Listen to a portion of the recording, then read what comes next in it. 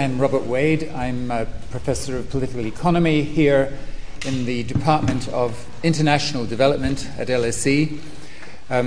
Today is the launch of the Trade and Development Report 2011 from UNCTAD, the UN Conference on Trade and Development. The report has been published for quite a few years, and it is valuable, among other reasons, because it's one of the few what you could call non-neoclassical or only partially neoclassical approaches, interpretations, arguments about the world economy and what policies would make it work better.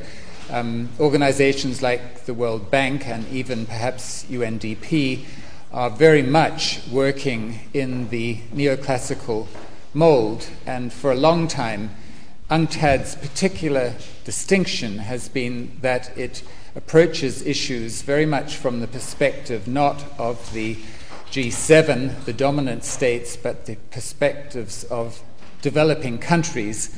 And in this context, I like to think of this Swahili proverb, until the lions have their own historians, the history of hunting will always glorify the hunters. So this particular report, 2011, I would just want to highlight a few themes before introducing Dr. Supachai and the soon-to-arrive Heiner Flaschbeck. One chapter, which should be at the top of the reading of George Osborne and the British Treasury, is a chapter about the links between public spending, economic growth, and sustainable public debt. Another chapter is on the financialization of commodity markets. And this chapter argues that commodity markets have come to behave like financial markets rather than goods markets, and they should be treated accordingly. There is an interesting issue of the extent to which the price spike in commodities since 2007 is due, as this chapter tends to argue, to financial speculation, or the extent to which it reflects a long-term increase in commodity prices due to rising shortages, due to us crossing a whole lot of red lines to do with the regenerative capacity of the ecology relative to our demands upon that ecology. That's an interesting issue that you might listen out for. And thirdly, I'll just highlight the last chapter, which is about the management of exchange rates. Exchange rates seem to be a very esoteric subject, but this chapter argues that about the single most important issue facing the, quote, international community, the single most important issue is establishing a system of what it calls rules-based managed floating, and the chapter sketches an outline of such a system of rules-based managed floating. And on the way there, it says some interesting and certainly provocative things about the need for, of all things, incomes policies, which, of course, has been a toxic, forbidden phrase. But this report says quite a lot of interesting things about why incomes policies, especially wages policies, are needed. So I want to first introduce Dr. Supachai, who is the Secretary General of UNCTAD, has been in that position since 2005. He began his career with a doctorate in economics, supervised by Jan Tinbergen, who pioneered work in market-based planning and in input-output analysis, for which he won the very first Nobel Prize in economics. And I think it is a sad commentary of the state of economics that the Nobel Prize Committee today would never in a million years award a Nobel Prize to an economist working on planning and input-output analysis. but that was back in 1970 as distinct from 2011. Supachai became Deputy Finance Minister of Thailand, then Deputy Prime Minister of Thailand, then Director General of the WTO through the turbulent years of 2002 to 2005, including the Cancun Conference, then was appointed to Secretary General of UNCTAD. And the second speaker, as yet invisible, but soon to appear, is Heine Flashbeck, who I will introduce when he arrives and before he speaks. So, Dr. Supachai. Can I speak from here? Yeah.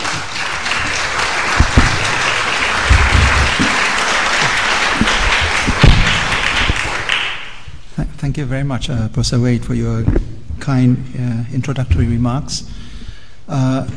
My colleague, Mr. Flashback, Heine, he must be somewhere around here, might lost his way. He is actually one of the authors of this report, and he'll be more adept at explaining to you the intricacies of some of the analytical framework that we have presented in this report.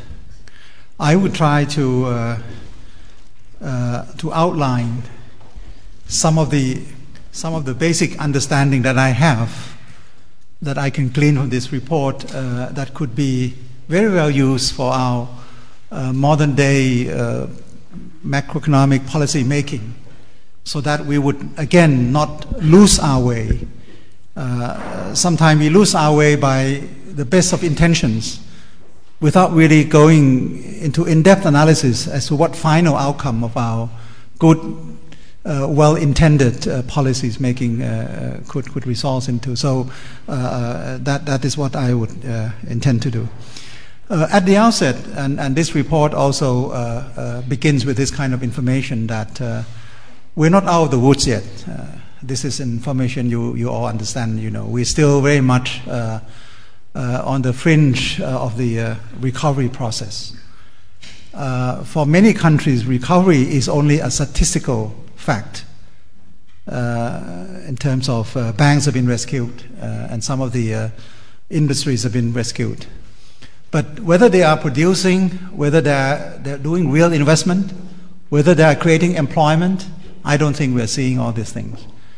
In the United States, the rate of unemployment is still hovering around 9%, where the normal rate should be around 7% or below 7%, but 9% is still recessionary kind of unemployment. In Europe, it's still 10% and above 10%. In the United States, household sector will take a few more years to unwind their debts. Will take a few more years. Why? Because they have not been doing the savings before the crisis broke out. They have been actually consuming, borrowing. So their household debts has amounted to something like 120% of their household income. So to unwind that at a time that there is not much of employment being created. You see, people become less and less employed, or they are employed with lower wages. Wages have all been coming down in the United States. So imagine this kind of situation of a deflationary situation that you have to save to pay back all the debts. Also at a time that the housing prices are still not reaching the bottom. So this is a long drawn out debt deflationary process that still has not come to an end. At the same time, you are seeing governments around the world, particularly in advanced countries, trying to adopt what they think the correct approach according to the financial markets, which is to turn from spending, from stimulus measures, into one which is based on austerity, to cut down on spending, to cut down on wages, and to cut down on borrowings. You can see the situation in Greece. Greece has been tapping into the standby credit from the International Monetary Fund, has been told to tighten up their fiscal policies, gone into this kind of pro-cyclical policies that have been talked about, and look where Greek economy is now. Greece has missed all the targets of narrowing down the budget deficit. Greece has missed all the targets of trying to put up the kind of fiscal discipline and the kind of growth or reduction of the negative growth or contraction that Greek economy should be doing. They missed that because of the process of tightening up their economies has not actually gone into the creation of demand, has not gone into the creation of jobs so that people can have income, then they can pay taxes, and taxes can be mobilized by countries to invest so that because of the drop in private demand, there could be some compensation. We have seen this time and again. More than 10 years ago when I was in Asia, when we had the financial crisis in Asia in 1997, 1998, we gone through the same disastrous process of pro-cyclical policies, of fiscal tightening at a time that we have not yet come out of the crisis, to cut down on public expenditures at a time that we have not come out of the crisis, and we ended up having more deficit. Indonesia, towards the end of the 1990s, was supposed to grow by 5% per year. What happened was that Indonesia actually contracted in its economy by 15 or 20%. Thailand supposed to grow by 3.5%, contracted by 10%, on and on. Argentina, same process. And yet, we'll never learn, because when politicians think, they think like a household. In a family, of course, when you have to reduce that, you cut down on the spending. Then it's a family kind of thing. It's a unit. But when a government cut down on their expenditures, because public expenditures in the countries actually cover the whole economy, can raise income, can raise demand. So this is the lesson that we're learning. And at the moment, you look into our report, we are saying in this report that maybe this year we would have a global growth of around 3.1%, but the report was written already some months ago. If we would have the latest figures that we have at the moment, the growth rate for this year would be much more dismal than that. It would be lower than 3%. I don't know, it might be between 2.5 to 3 or even lower than that. You look at the PMI index. I don't know whether you track PMI index. If you track the primary manufacturing index, the PMI index, if it's above 50, it means that there is growth in manufacturing production. If it's below 50, it means that they're contracting. There are no new orders. Now, in Europe, last month, August, for the first time since 2009, PMI index has dropped from 50, which is a little bit above that, to 49 now. Same things happen around the world, even in Asia, which has actually been the stronghold of recovery. PMI index has dropped below 50%. China is still a little bit like Germany, above 50%. Sorry, 50. It's an index. It's not a percent. It's 50. China is still a little bit above 50, but the index has already been declining. Germany also above 50. The only country, I think, in Europe that has a PMI index above 50, but still declining. So what we are seeing at the moment is that the process of debt deflation has not actually been completed. The debt unwinding has not been completed. And so there is no demand coming from the household, private sector, the real sector. The money that has gone into the banking system has helped the bank to survive, but not for the banks to relent the money to the manufacturing sector. So the situation is very dire. You look at the quarterly growth in Europe, and you will be alarmed. The first quarter this year for Europe, growth was 0.8%, not very buoyant, 0.8, bearable. Second quarter saw 0.2%. This last quarter, 0.1. If this is the trend, we're going really back into recession, which is not what I expect, because I think people would learn the lessons, because now we're just sliding so far to the brink of the abyss, and if we go on like this, we will go really deep back into the crisis. And this time, because of the sovereign debt issues in Europe, you see, the crisis was created because of the private sector mortgages, subprime mortgages. in the United States. Now, this time, we are seeing the drop in demand with governments running out all kind of money, so there will be no new rounds of stimulus anymore. At the same time, the sovereign debt issues would mean that a large number of banks in Europe will be badly damaged. Because all the sovereign debts of countries like Greece, Ireland, Portugal, Spain, Italy are in the hands of the commercial banks. And you can have statistics to see which banks are doing what. How much German banks, French banks have swallowed all these debts, which has been actually declining in terms of value all the time.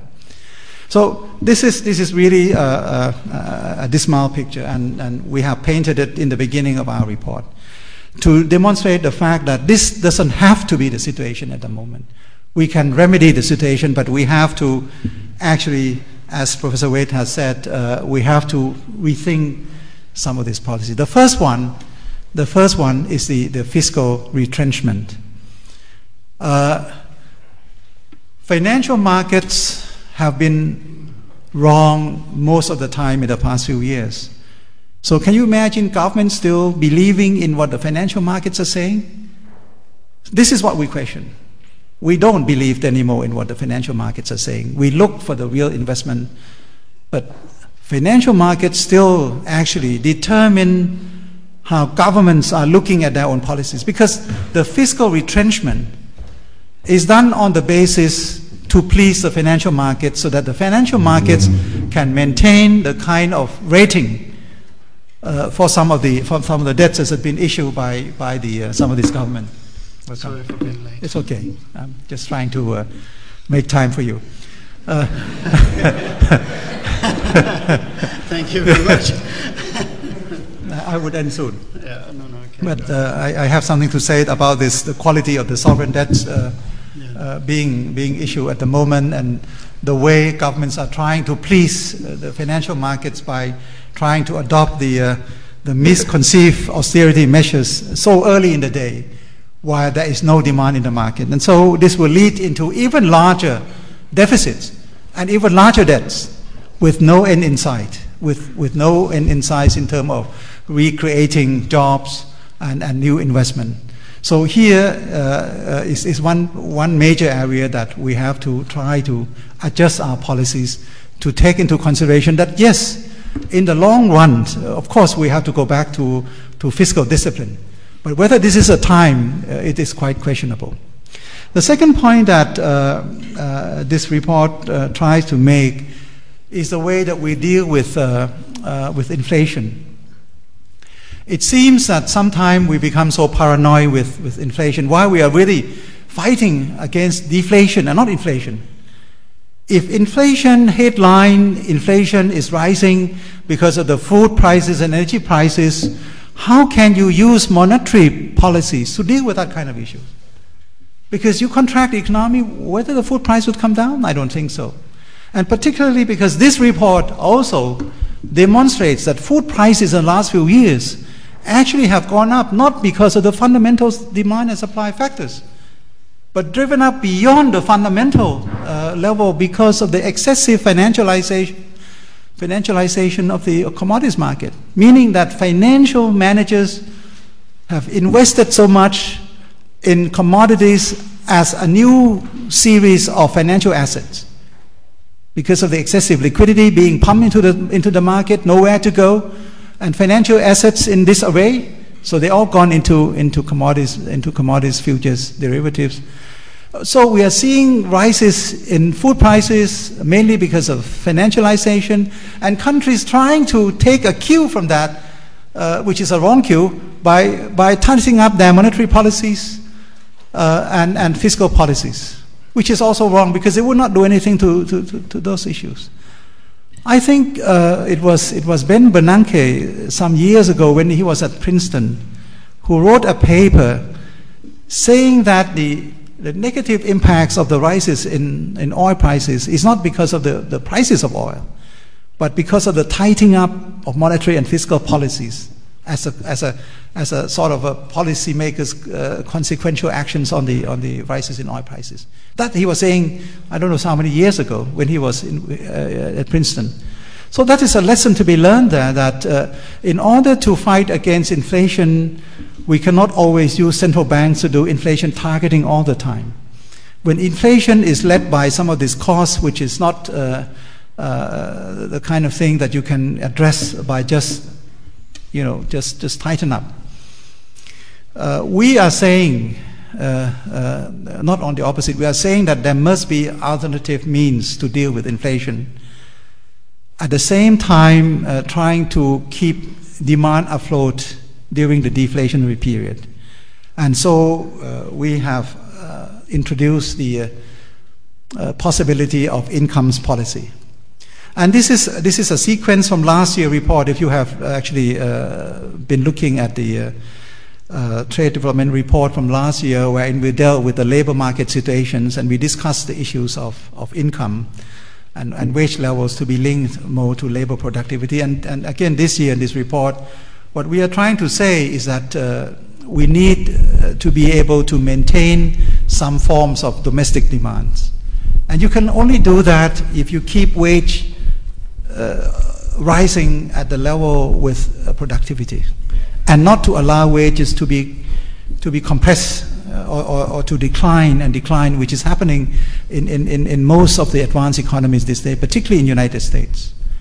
So here, yes, we are saying that use income policy, because income policy, when wage level are not going out of bounds, you don't have the spiraling effects of inflation, when inflation is kept to the prices and not spiraling into wages. So this is again another approach into macroeconomic policy. The third one, I think we raise the issue. We repeat what we've been saying in the past few years. Again, the issues of speculation in the commodities market. And as you have been following the discussion of our fellow economists around the world, you would see that this issue has been very divisive. Some economists who believed in the issue of speculative movements in the commodities market, and some who believe that this has been fundamental changes, supply and demand, that has driven the prices forward. But if you look at some of the analysis in this report, and Mr. Flashback will be able to explain to you more how we're looking at. At least if you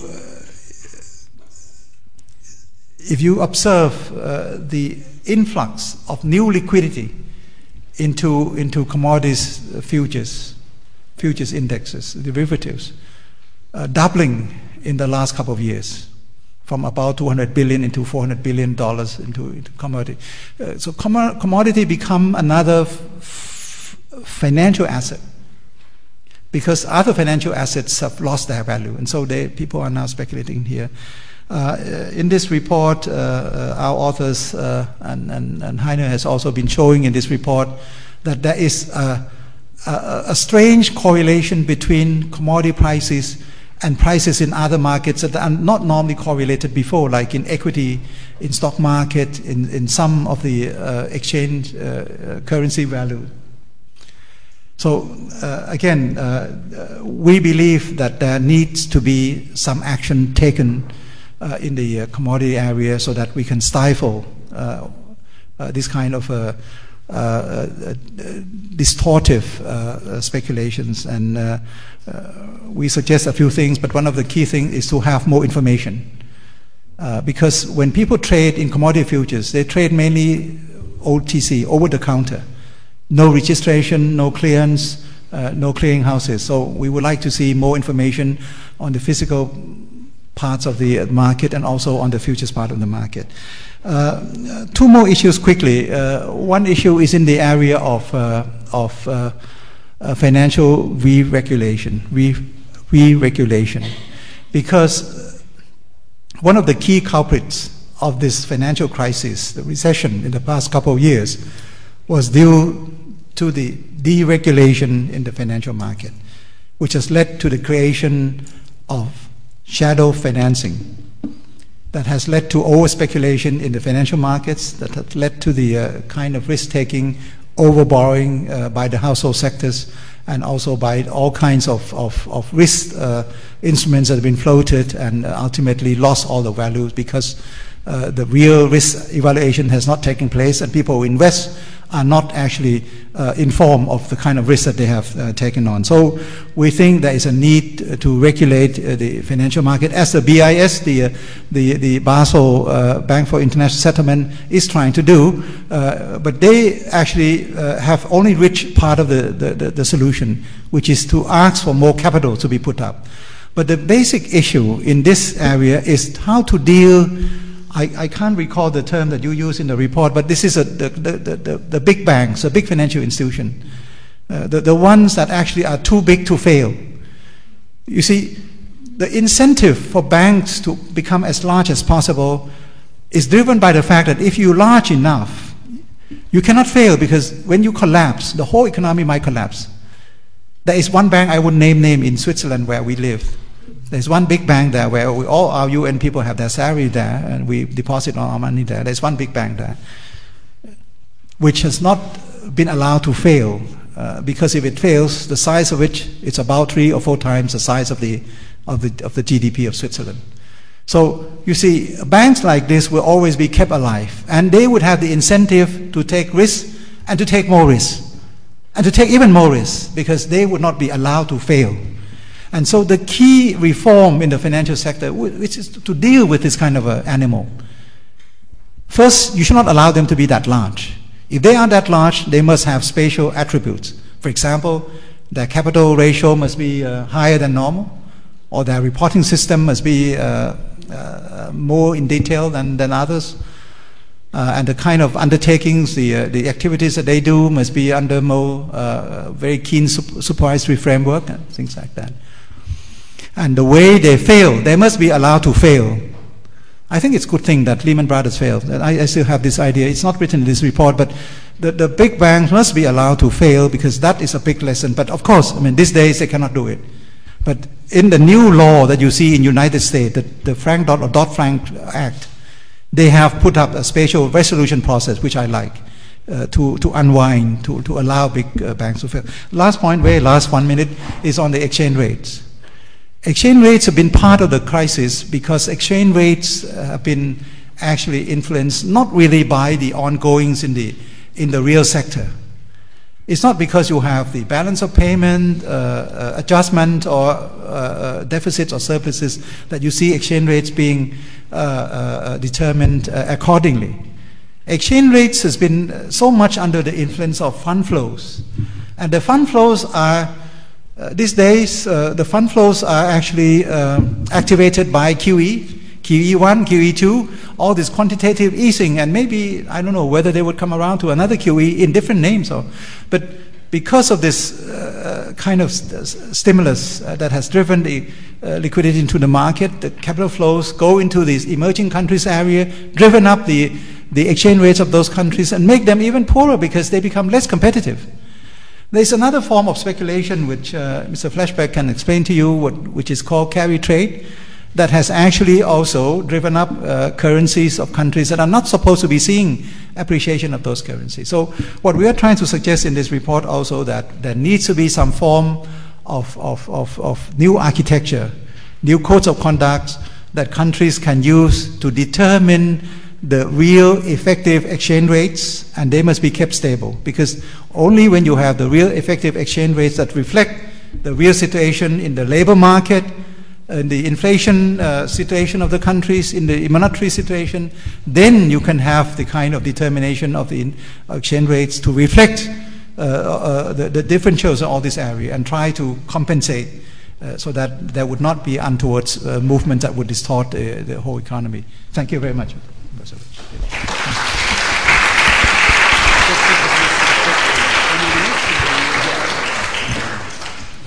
That was a very impressive performance, especially when you consider that Dr. Supachai flew back from China last night and launched the WDR in Geneva this morning and then came on to London. Just on that point about financial regulation, let me mention, and the problem about banks having a strong incentive to grow to the point where they are too big to fail. Let me mention that Andrew Haldane, the head of the new Financial Stability Division of the Bank of England, reported in a recent paper that he had a meeting with British bankers not so long ago about the stress tests that the banks were asked to carry out. And he asked them why none of the banks had tried to model severe stresses. That is, they had modeled mild stresses and medium stresses, but none of them had modeled severe stresses. And there was an uncomfortable silence in the room, with sort of coughing and looking down at shoes. And then eventually one of them spoke up and said, well, we figured that if we were subject to a severe stress, the government would have to step in and save us. So why bother?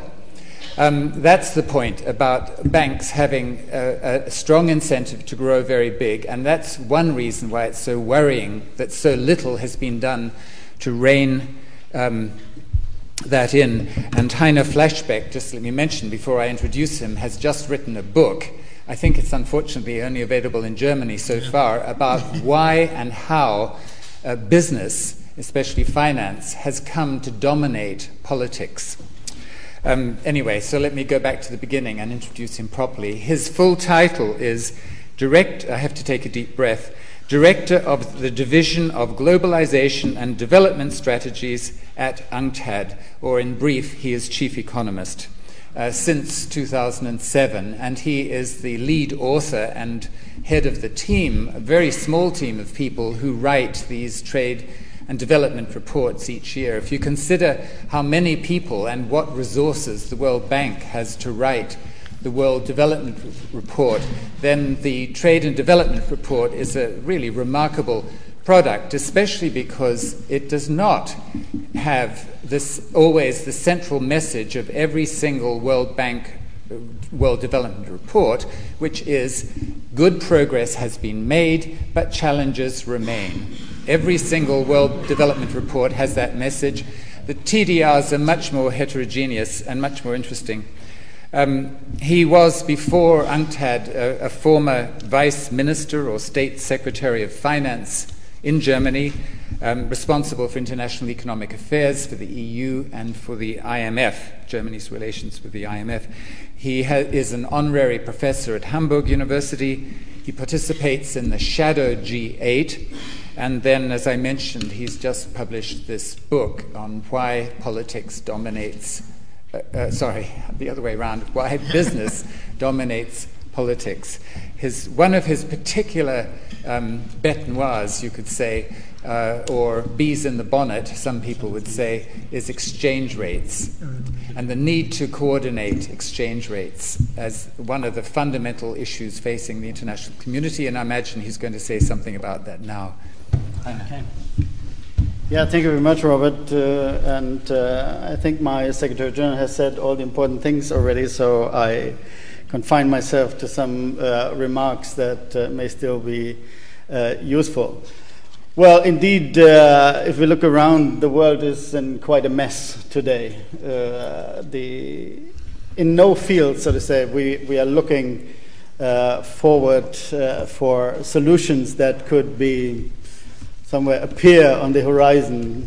We are in chaos, in the midst of chaos, and in the midst of a very, very critical situation. And it's really no exaggeration if you say this is the most critical juncture of the global economy, not only since 2008, but I think further down the road into the 1930s, because we have run out of instruments to deal with the economic situation of the world. And this is the critical thing. If you look at the Financial Times today, I think it's only online at this moment, then the German finance minister said in an op-ed in the Financial Times that austerity is the only way out.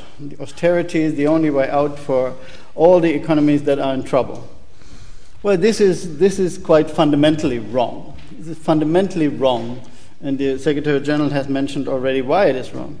But the interesting thing is it comes from purely microeconomic thinking. It's the idea, if you are a good guy, if you have a good housekeeping father, keeping your household in order, so to say. That's the German idea of it's even called a Swabian housewife that is living only at its means, never beyond its means. It never has any debt, but it saves money, it lives below its means, actually. And this is the model for governments.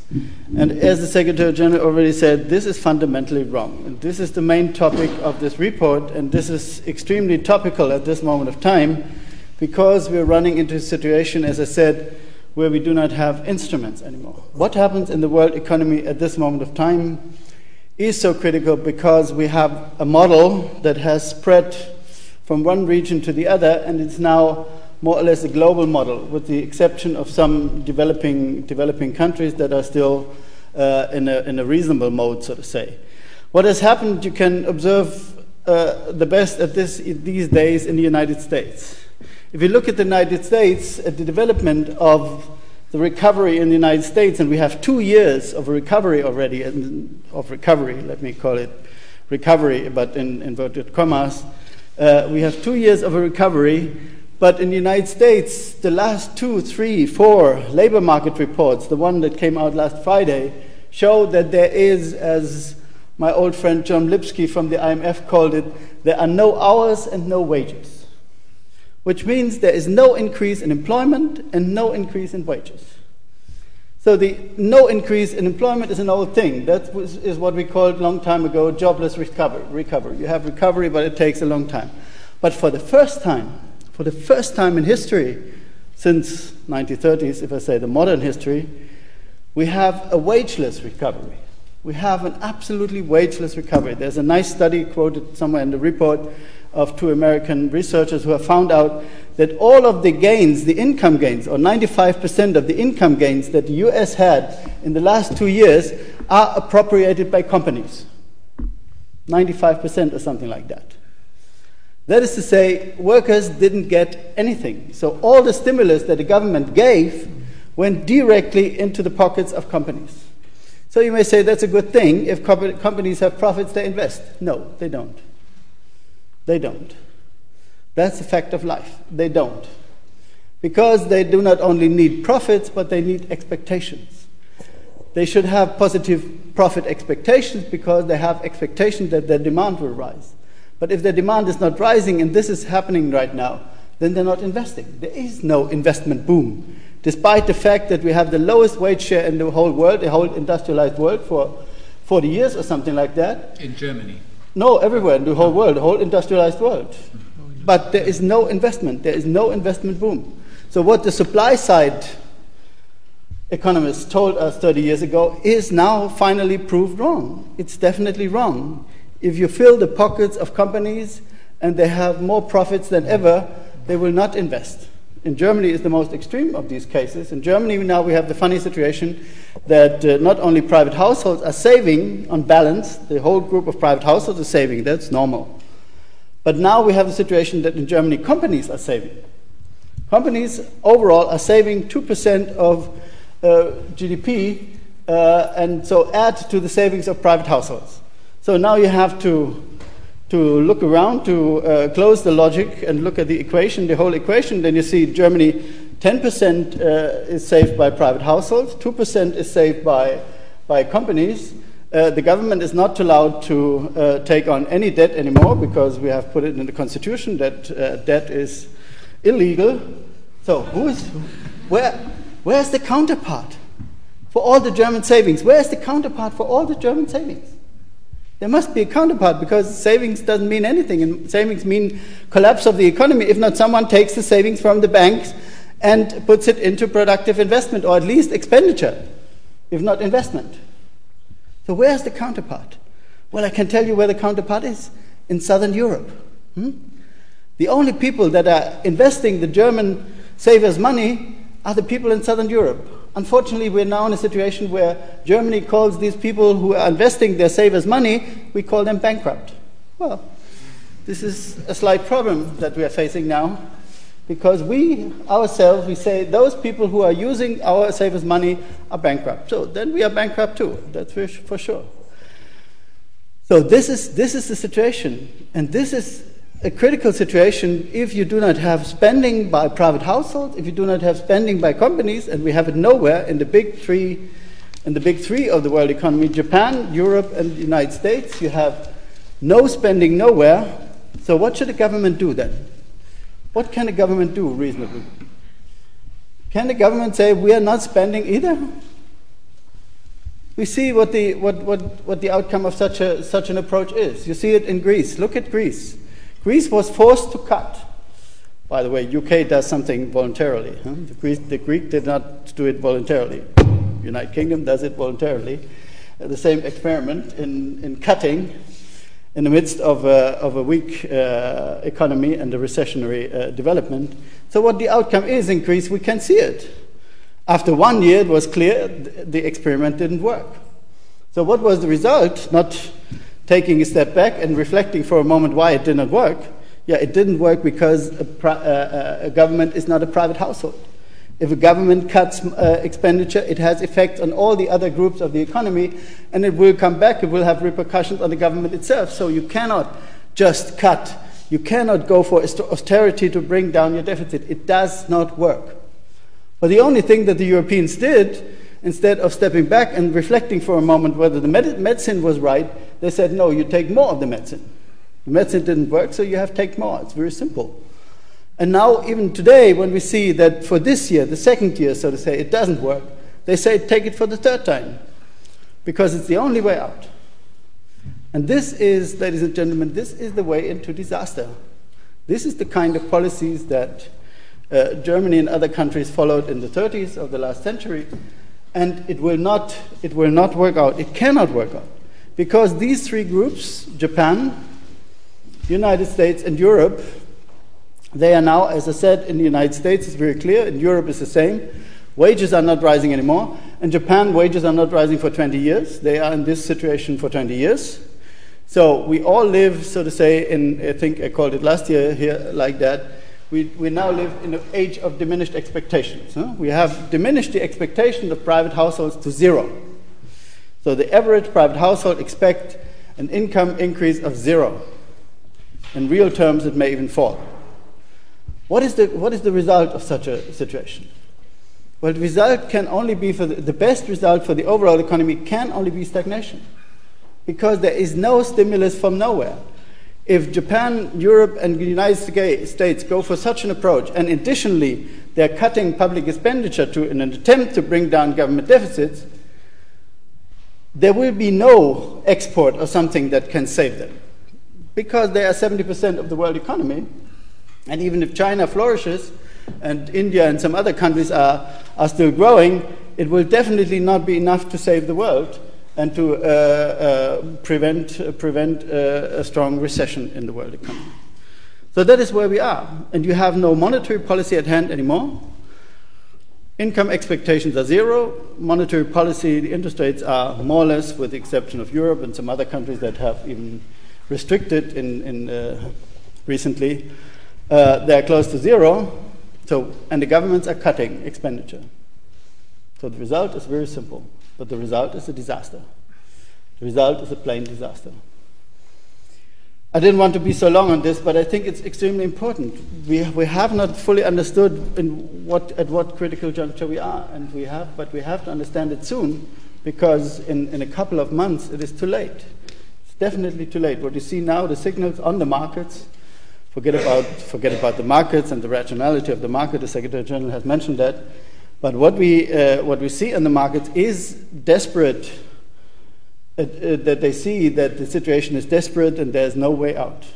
And if you believe that what people say that we have a government debt crisis, or then I can only say, then if you once believe in the market, then look at the prices for government bonds and the yields for government bonds. They are lower than they ever have been. So how can we have a debt crisis in the world if it would be a debt crisis? Everybody calls it a debt crisis, but it has nothing to do with the debt crisis. How can we have a debt crisis and the people are demanding more government debt than ever before? In Germany and in the United States, the bond yield is now below 2%. The 10-year bond yield is below 2%, which shows that people are going into the last secure asset that we have, because all the other assets are extremely risky. So that brings me to more or less my last point already. What are the other assets? The Secretary General mentioned already, we have now again an asset crisis on the stock markets, but we have at the same time exactly the same movement on the commodity prices. If you look at the last 3 months or last 3 weeks only, you see that commodities are exactly behaving like equities. Suddenly we have a drop in the oil price, we have a drop in the foodstuffs that are traded on financialized markets. And the only conclusion can be, as the Secretary General has said already, the only conclusion can be that we begin to understand that we're living in a different world, in a world where all these prices are no longer determined by supply and demand, but by speculation, by financialization, by financialized market, which means that all these people, just as I explained, I think last year or the year before, that all the people in these markets are just going into risky assets or out of risky assets. And if there is uncertainty about the economic outlook, as now, they're going out of all these risky assets, and that is why you see a fall in equities, a fall in commodity prices, and a fall in the speculative traded currencies at the same time. So, but this is not a kind of shape in which the world can develop. Even if we would overcome by miracle, I don't know which one, we would overcome the short-term situation. We have to approach longer-term challenges. And the most important longer-term challenge is this financialized economy, global financialized economy. And we have made several recommendations to get out of it. The first one is that you should, beyond the too big to fail problem, you should systematically start splitting the banking activities, as was the case in the Glass-Steagall Act, as was the case for a long time, for 40 years in most industrialized countries. Split the kind of banking that is normal banking, that everybody understands, that has a role in financing real investment in fixed income, and split it from what is called investment banking, the kind of casino activity that is financializing our markets. This is one important step. And then, if the banks that remain, or only the banks that remain, should have access to the central bank liquidity. Because then you would avoid that money like the money provided by quantitative easing 1, 2, 3 would immediately go into casino activities, but it would be channeled strictly only into the real economy. Then you, in addition, need positive expectation of investors in the real economy to get out of the slump, but you have from the monetary side at least the condition that it is possible, and you don't have the disturbances on the financial side. Even then, I would say, if we would do that, then we would have to take the commodity market and the currency market fully out of the speculation. Currencies and commodities should not be determined by speculation. For commodities, the Secretary General has said already, we need a kind of a staggered approach where we go into these markets, first by more information, then by position limits, then by direct intervention of governments or international institutions, and so on. On the currency side, we have made, I think, a quite revolutionary proposal, and let me mention that as my last point. We have, in the past, very often talked about a way towards a new Bretton Woods system, or a system where we have rather stable exchange rates. We see now in the world that we have two approaches. We have the European approach that is failing, where there is no exchange rate anymore, where there is too little flexibility, so to say. And indeed, believe me, we can go into that into discussion. The core of the European problem is not Greece's public budget deficit. It's the core of the problem is the divergence of competitiveness of inflation rates between Germany and Southern Europe, including France. And this gap of competitiveness cannot be corrected without having an exchange rate that can be changed. So there is too little flexibility or the wrong design of the currency union. On the other hand, we have too much flexibility. If you look at a country like Brazil, we have in the report a chart that shows you that Brazil, the Brazilian real, the Brazilian currency, has been appreciated in the last 3 years by something like 40 to 50%. I was just 2 weeks ago in Brazil, and everybody will tell you, well, we're getting into a critical situation. We're getting into a critical situation because the manufacturing that Brazil has built up over the last years is dramatically endangered by this appreciation. So what will happen if they go on like this and they do not intervene massively into the currency market, and this is a big debate in the G20, I come to the G20 in a minute, a big debate in G20, if they don't do that, they will lose manufacturing. But maybe 3 days from now, the Brazilian real will fall, and it has been falling already in the last days a bit. It will fall due to a financial crisis. What then? If the manufacturing is once gone, you do not rebuild it in a couple of months or even a couple of years, maybe never. So this is a very critical question that has to be addressed. But unfortunately, there is no addressee in this world. Brazil has raised this case with the WTO. There is even a group on finance and trade in the WTO, in the Doha round. It was installed in the Doha round. But up to now, I think they have not talked about it. So where is this dealt with? And there is a unilateral solution, clearly. Brazil can do the same approach as China, can intervene, can build up reserves, which is not so problematic as many people think. But for a country like Brazil, it's much more problematic than for China because they have high interest rates, which is a problem because they have to pay higher interest rates, and if they reinvest the money in the rest of the world, they get rather low interest rates. So there's a fiscal problem for Brazil.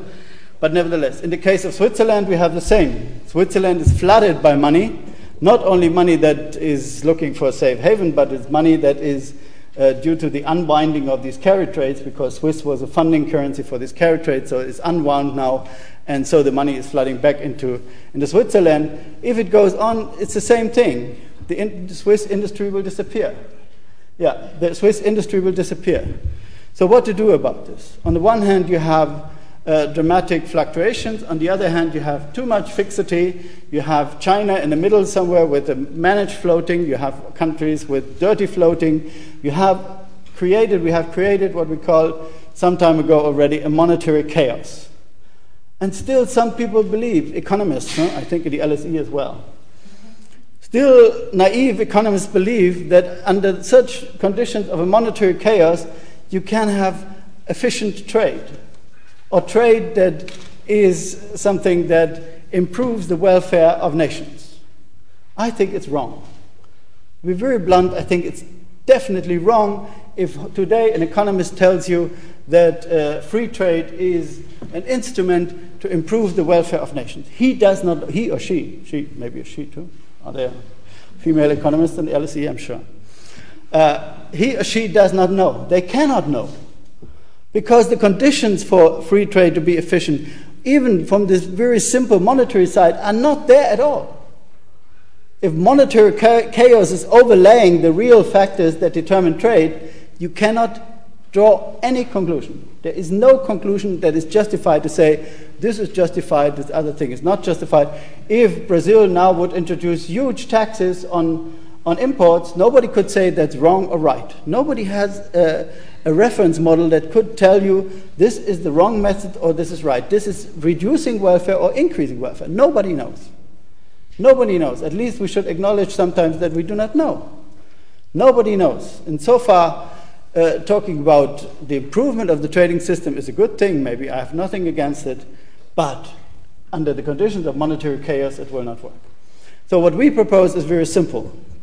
What we propose is not going back to the Bretton Woods system, but we propose to do something that avoids the disequilibria that were a part of the Bretton Woods system. Because the Bretton Woods system was constructed in a way by Mr. Keynes mainly, that would assume that in the long term at least, or the medium and long term, it is right that countries do not accumulate current account surpluses or deficit. It would be kind of equalization of these current account deficits and surpluses. And the method to do that would be that whenever you first keep your exchange rate fixed, and then you try to converge your inflation rate, when you're not able to converge the inflation rate, when there's a gap in competitiveness, the country that has higher inflation has to depreciate to bring back, so to say, equilibrium in international trade.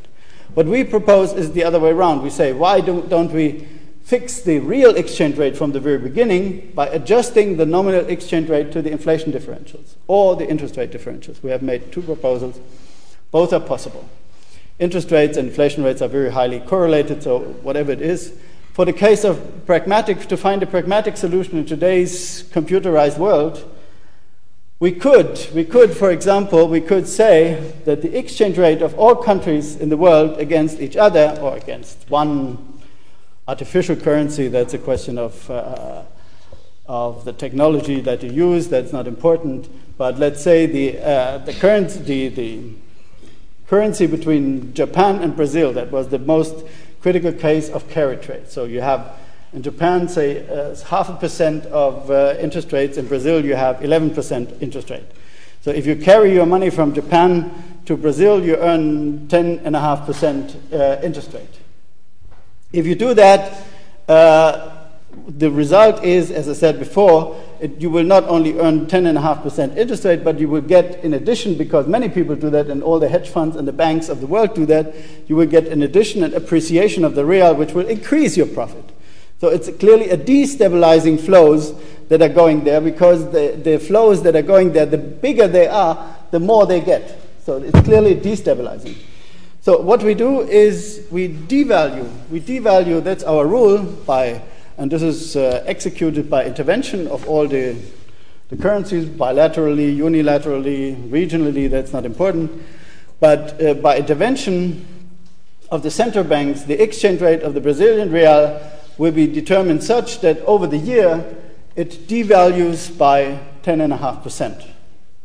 It devalues exactly by 10.5%. Now you can split up in a computerized world. You know there are high-frequency traders that are trading for 3 milliseconds or 3 seconds or 3 minutes, whatever it is. You can split it up as much as you want. You can split it into minutes or seconds because the interest rate differential is there. Everybody knows the interest rate differential every second, yeah. Every second. So we can determine every second the reduction, the devaluation of the Brazilian real that leads over the year to the equalization of the interest rate differential. And if you do that, then you have as the Chinese said, you have killed two birds with one stone. I don't like that because I don't want to kill birds with stones, but the Chinese say it like that. You kill two birds with one stone. If you kill the bird of speculation with currency, you kill overshooting and undershooting of currencies, and you kill the huge distortions that we have in international trade, because all countries are then really at an equal level, at a level playing field in international trade. And no country can compete with the other one by wage dumping or other measures that are frequently used to gain not only comparative advantage but absolute advantages. This is, I think, a really, really new concept, a really new approach to deal with this mechanism. You will ask me, so I anticipate one question at least. So what is the chance to realize that? I can tell you, I'm just coming from G20 meeting last Friday in Paris, the last meeting, and I can tell you G20 started with a big approach at the beginning of the year. President Sarkozy really pushed them into doing great things. They wanted to deal with three things. They wanted to deal with the coordination of economic policy, effective coordination of economic policy. They wanted to deal with the financialization of commodity markets, and they wanted to deal with the global monetary system. In all three areas, I have to tell you, the result is zero, or very, very close to zero. On the coordination of policies, you see, we have nothing. This approach even has explicitly failed, because it was an approach, and there were many meetings. I could tell you there were 10, 15 meetings of people at very high level in all the ministries, or the important ministries, finance ministries, economic ministries, all over the year in the last 9 months. But they dramatically failed addressing the problems that we are in now. They dramatically failed. They're not even agreed on one point, on one simple point, that countries that are in recession should not cut public expenditure. Even that was not possible. And that is why the German finance minister can say austerity is the only way out. The second point on the financialization of commodities, we contributed a long paper, I think a very good paper, the only paper that addressed the question of financialization. By the way, our sister institutions in Washington, for them, that does not exist, you know. You should not think that their people are thinking critically about it and they come to conclusion. No, they don't talk about it. They just ignore it. It is ignored. Sorry, what is ignored? The financialization of commodity market, or even of currency market, is totally ignored. I was in the Washington meetings last April. I was the only person, I think, in the whole meeting of 5,000 people who ever mentioned the word speculation or used the word speculation. No one else. If you talk about short-term capital flows back and forth into Brazil and out, nobody would ever use the word speculation. It's a taboo. So, and this is the third area. They failed on financialization of commodity markets. There is a paper, but it's very weak. And on the global monetary system, the solution will be, no solution, nothing at all. And this is really in this critical situation of the world economy, this should alert us all. It should not alert only the economists, but should alert us all, and should let us all think about how we can improve the way that we're discussing these problems, because otherwise the world will be in much worse shape next year. Thank you.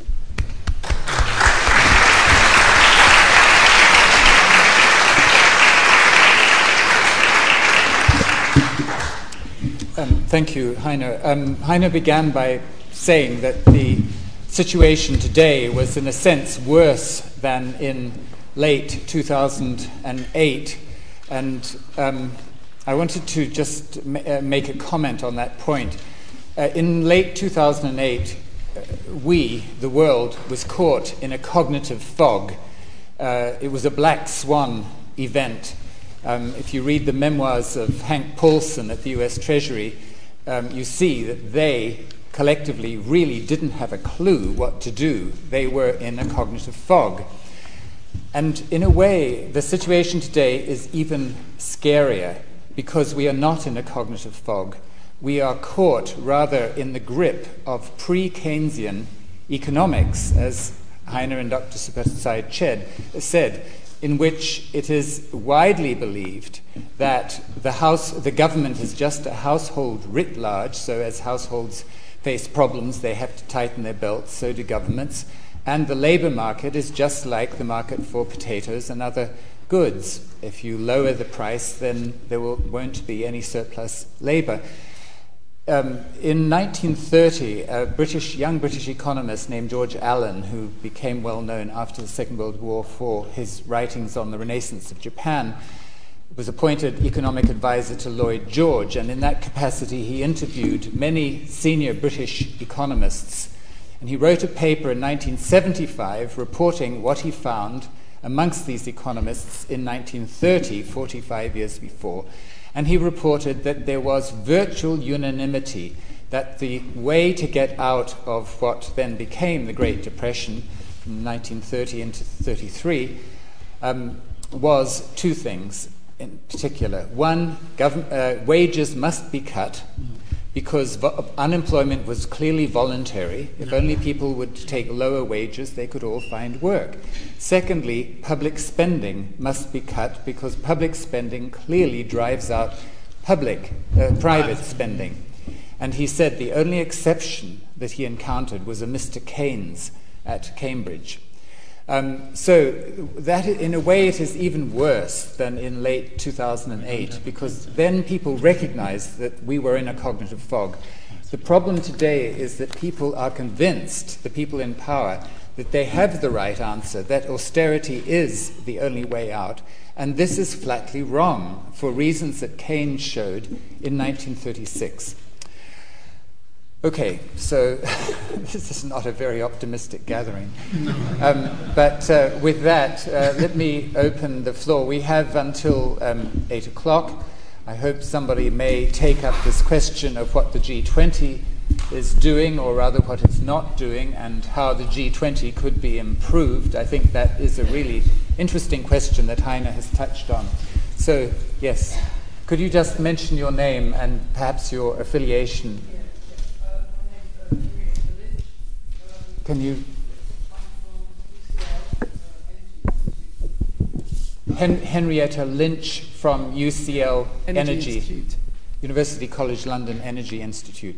Actually, I don't have a great... Well, I don't know, there maybe are some solutions which are linked. It seems to me that what you say in terms of solutions are really obvious and logical, and like you also say, they've been, or similar solutions have been offered before by Keynes in the 30s. Why is nobody listening? What's going wrong? Why can nobody see these? So, yeah. Should we do that? Yeah. Shall I? So you heard the question. The question is, if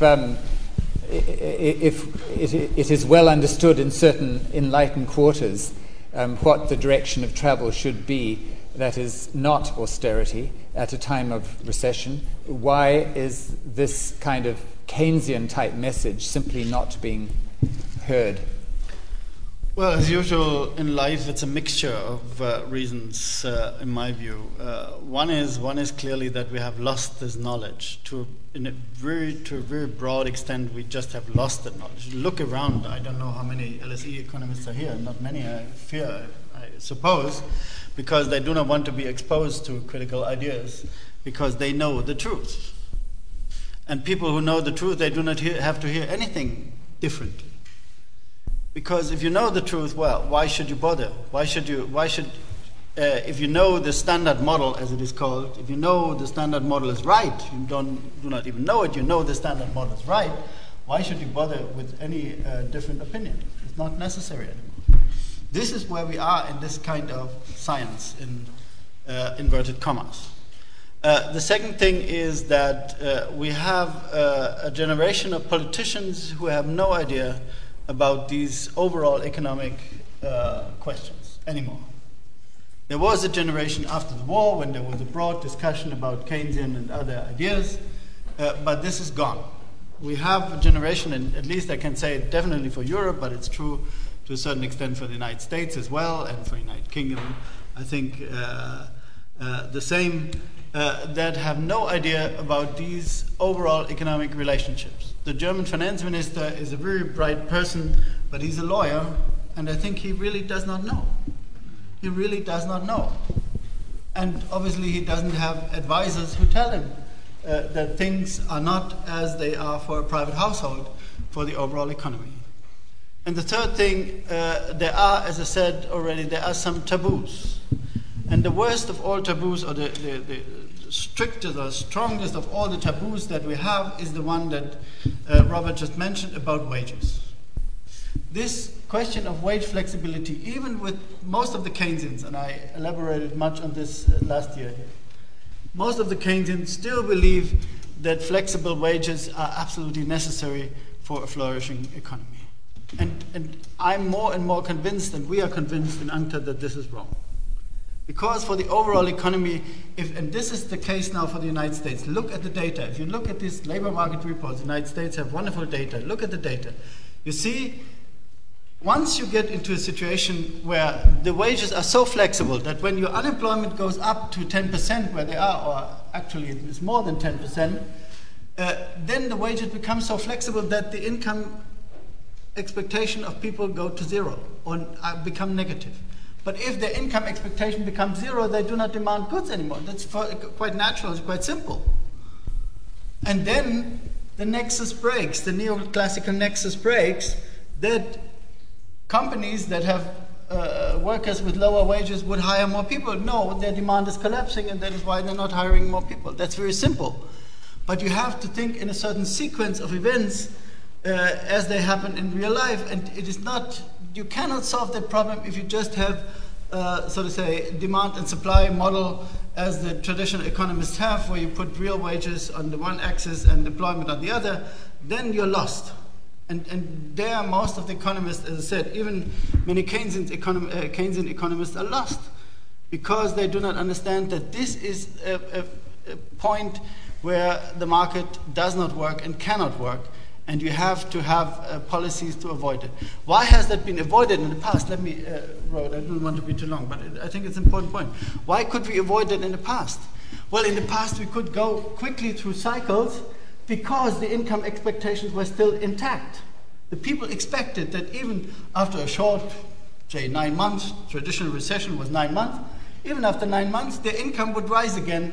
So they went on spending after a short break maybe, and the government could overcome that short break if it was necessary by government spending, by Keynesian policies, so that it would not show up, the labor market slack would not show up in the income expectation of the people. This has changed fundamentally. It took us 40 years to get there, but now we're there. And this is well expressed in the word no wages, no hours. And if you're there where the people have no wage increase... the phrase is no wages, no hours. Hours. No more employment. If you look at the labor market report, you see no increase in hours, no increase in wages. So then you're stuck. And then the only way out is that the government spends a huge proportion additionally to get people back into positive income expectation. But this is very difficult. This is extremely difficult. And as I said, I do not want to offend our Japanese guests here, but Japan, it took 20 years, they tried it, but they never managed to do it. Could I mention, sorry, yes. Robert, could I mention something in addition to what Heine just said?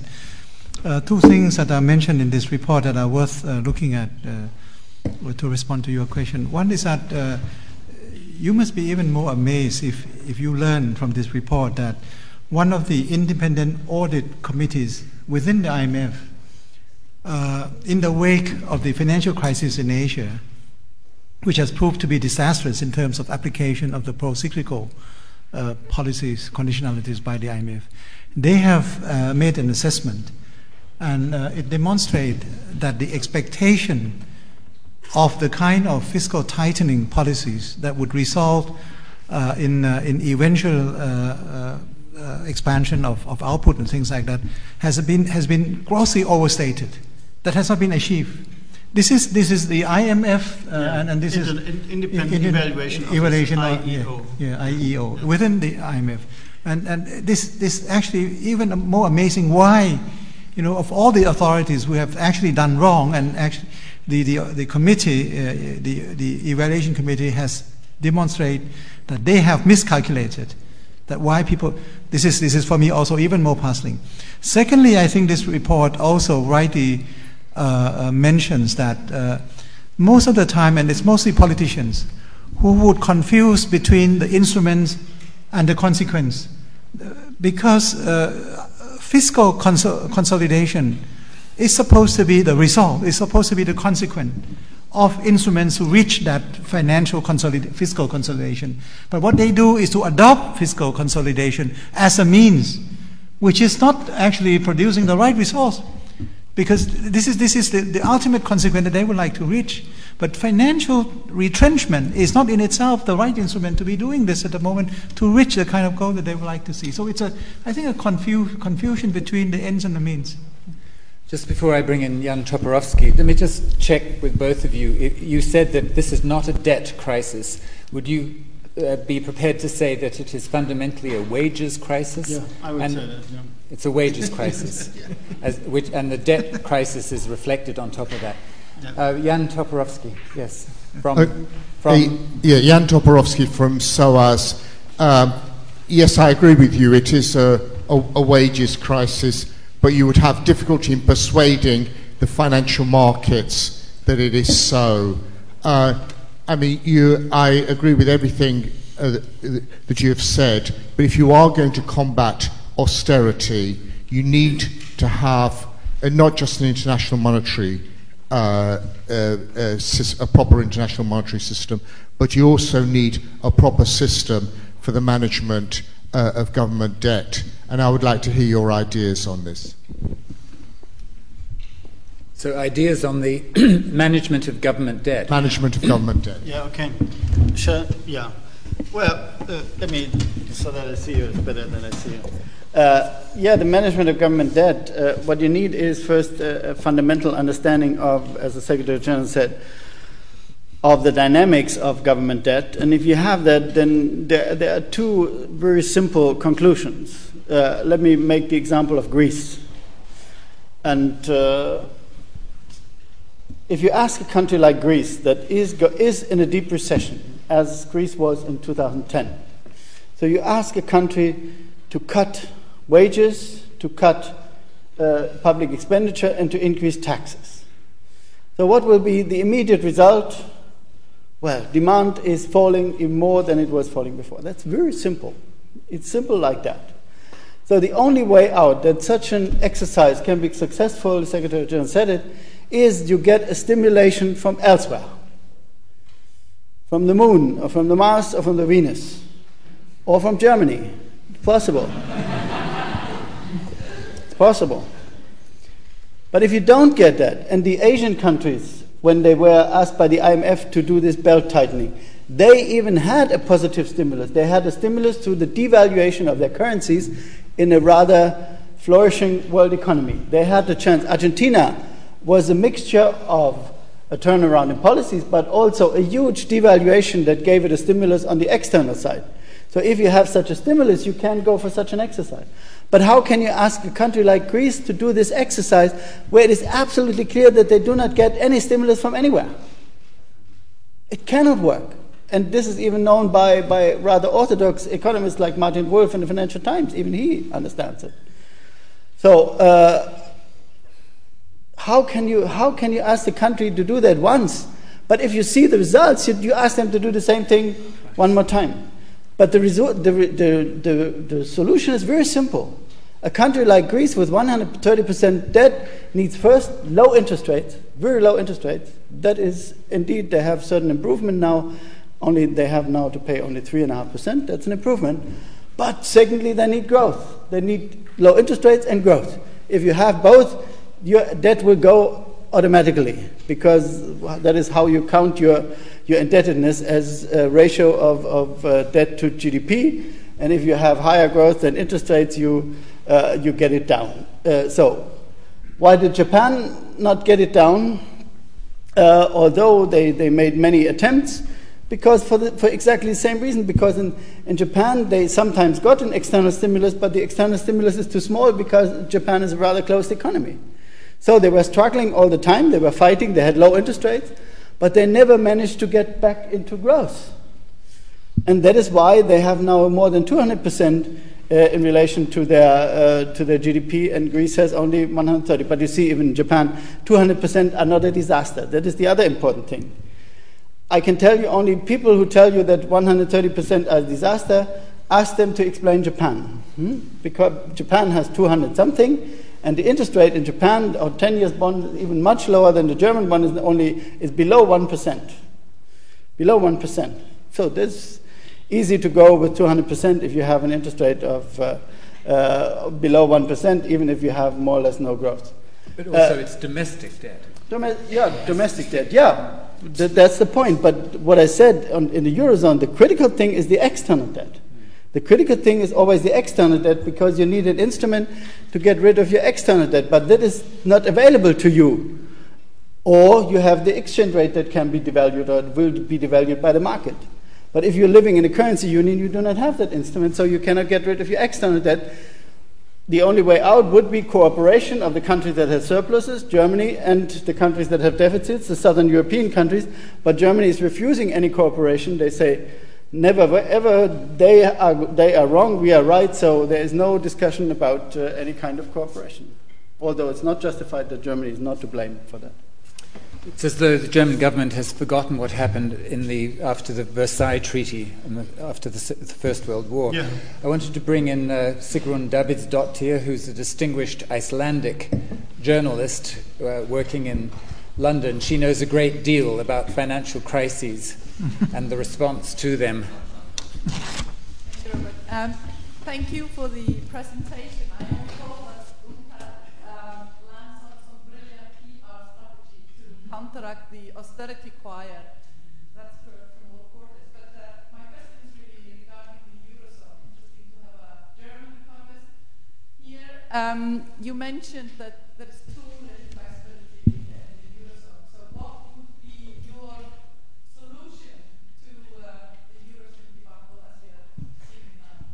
I believe in causal therapy. You see, you have to look at the causes and then you try to turn around the causes. So the cause of the crisis in the Eurozone, as I said, and I mentioned briefly, is the deviation of unit labor costs or prices in Germany vis-à-vis the others. There was an inflation target of 2%. Germany has undershot that inflation target. Greece has overshot it. Greece had 2.5 over the 10 years.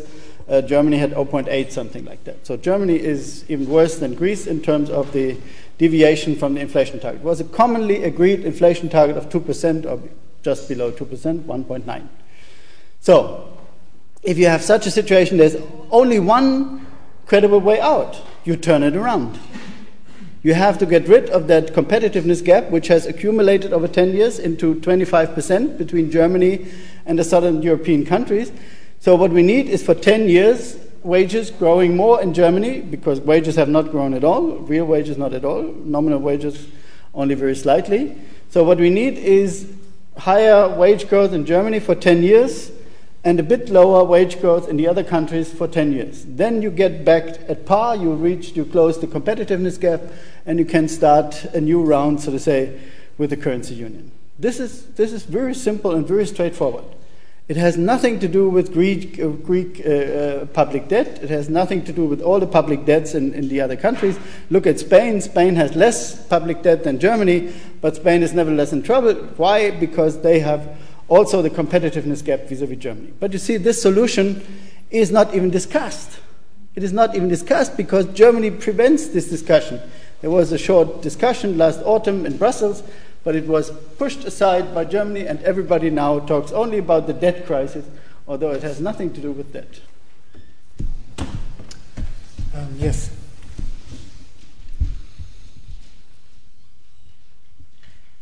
Jack Winkler, London Metropolitan University. Sorry, I'd like to ask can you just repeat it again? London Metropolitan University. I'd like to ask a question about the parts of your report that dealt with commodity markets specifically. In preparation for this meeting, I've been reading an UNCTAD report from 2 years ago, which also considered post-crisis policy options for commodity markets, specifically in agricultural commodities. It had a very different character than this report. It did deal with speculation and the need for regulating commodity markets, but it also dealt with the real supplies. It dealt with increasing domestic production, secure import and export arrangement, increasing reserves in stocks to guarantee against fluctuations, tariffs, controls, subsidies on agricultural commodities. So far as I can see, from what you've said in scanning the report, this report is entirely about financial markets. You don't say anything. You mean the financialization of commodity markets, of agricultural markets. But not, okay, let me put it in an aphoristic way. Real side, This report appears to be about commodity markets without talking about commodities. First, is that a fair characterization of what you've done? Or have I missed something? Secondly, if so, why are you not talking about commodities themselves? Or, third, are you going to talk about them somewhere else? Okay. I'm not so sure whether I got everything right, what you said, but let me say this, that while in this report we may be concentrating on the financial investment into the commodity markets that has evidently driven up prices, in other reports, we have been also dealing with the issues of food security and how to elevate agriculture development to the level that it can guarantee adequate food supply for all. So we have not actually ignored the need, to enhance agriculture development, particularly in sub-Saharan areas. And there, several times we have dealt with the issues that, if I recall correctly, before 1980s, before the 80s, sub-Saharan Africa, most of those countries used to be net food exporters until the time came in the early 1980s when World Bank and some of their institutions began to do the recommendation on what I think they call some form of restructuring adjustment or something like that to eliminate all forms of government structural adjustment program. The structural adjustment program that eliminates all form of government support for the agricultural production. So since then, and one of the glaring example was seen in Haiti, when Haiti actually went over from the level of tariffs from around, I think, 50% to only 10% or below that because of their dependence on some of the World Bank funds, and because of the U.S. insisting on Haiti cutting down on the tariffs on their food items. Their food production was totally destroyed. President Clinton at the pledging ceremony last year for Haiti, he admitted that he was in the wrong to have supported that kind of policy. So we did mention that in certain areas there are trade impediments that have actually resulted in the kind of failures in food production, particularly in Africa. We have also mentioned other areas like infrastructure, like the research, science and technology that has helped the agricultural production in Asia so much with the first Green Revolution, and they're now waiting for the second Green Revolution in Asia because the first one is exhausted already. But in Africa, they have waited and waited for the first Green Revolution, which has never come. And we are trying to do our best now to try to stage it.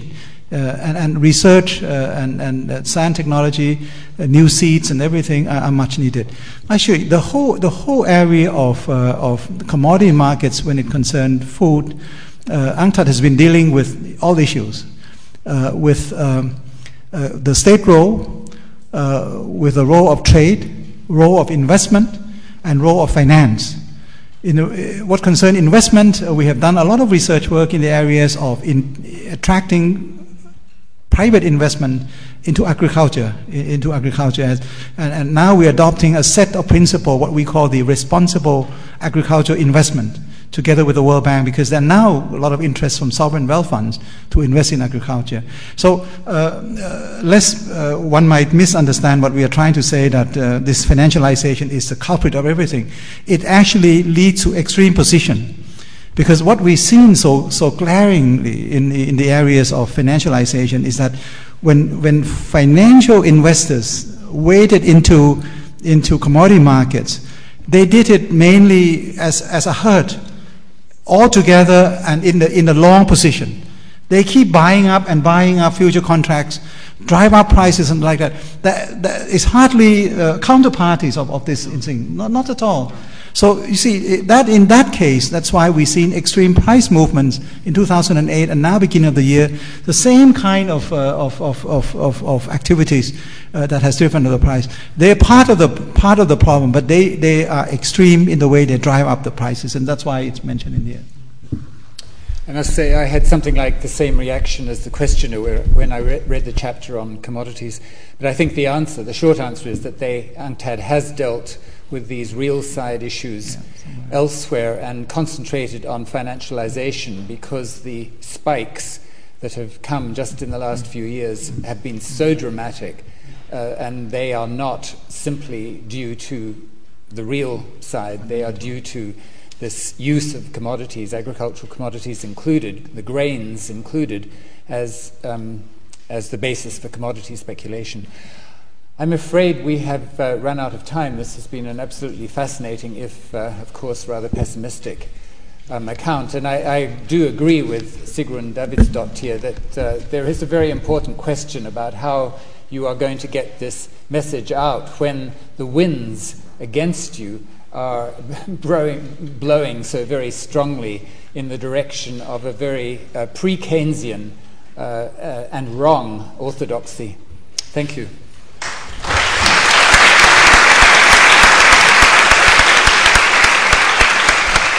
Can you say one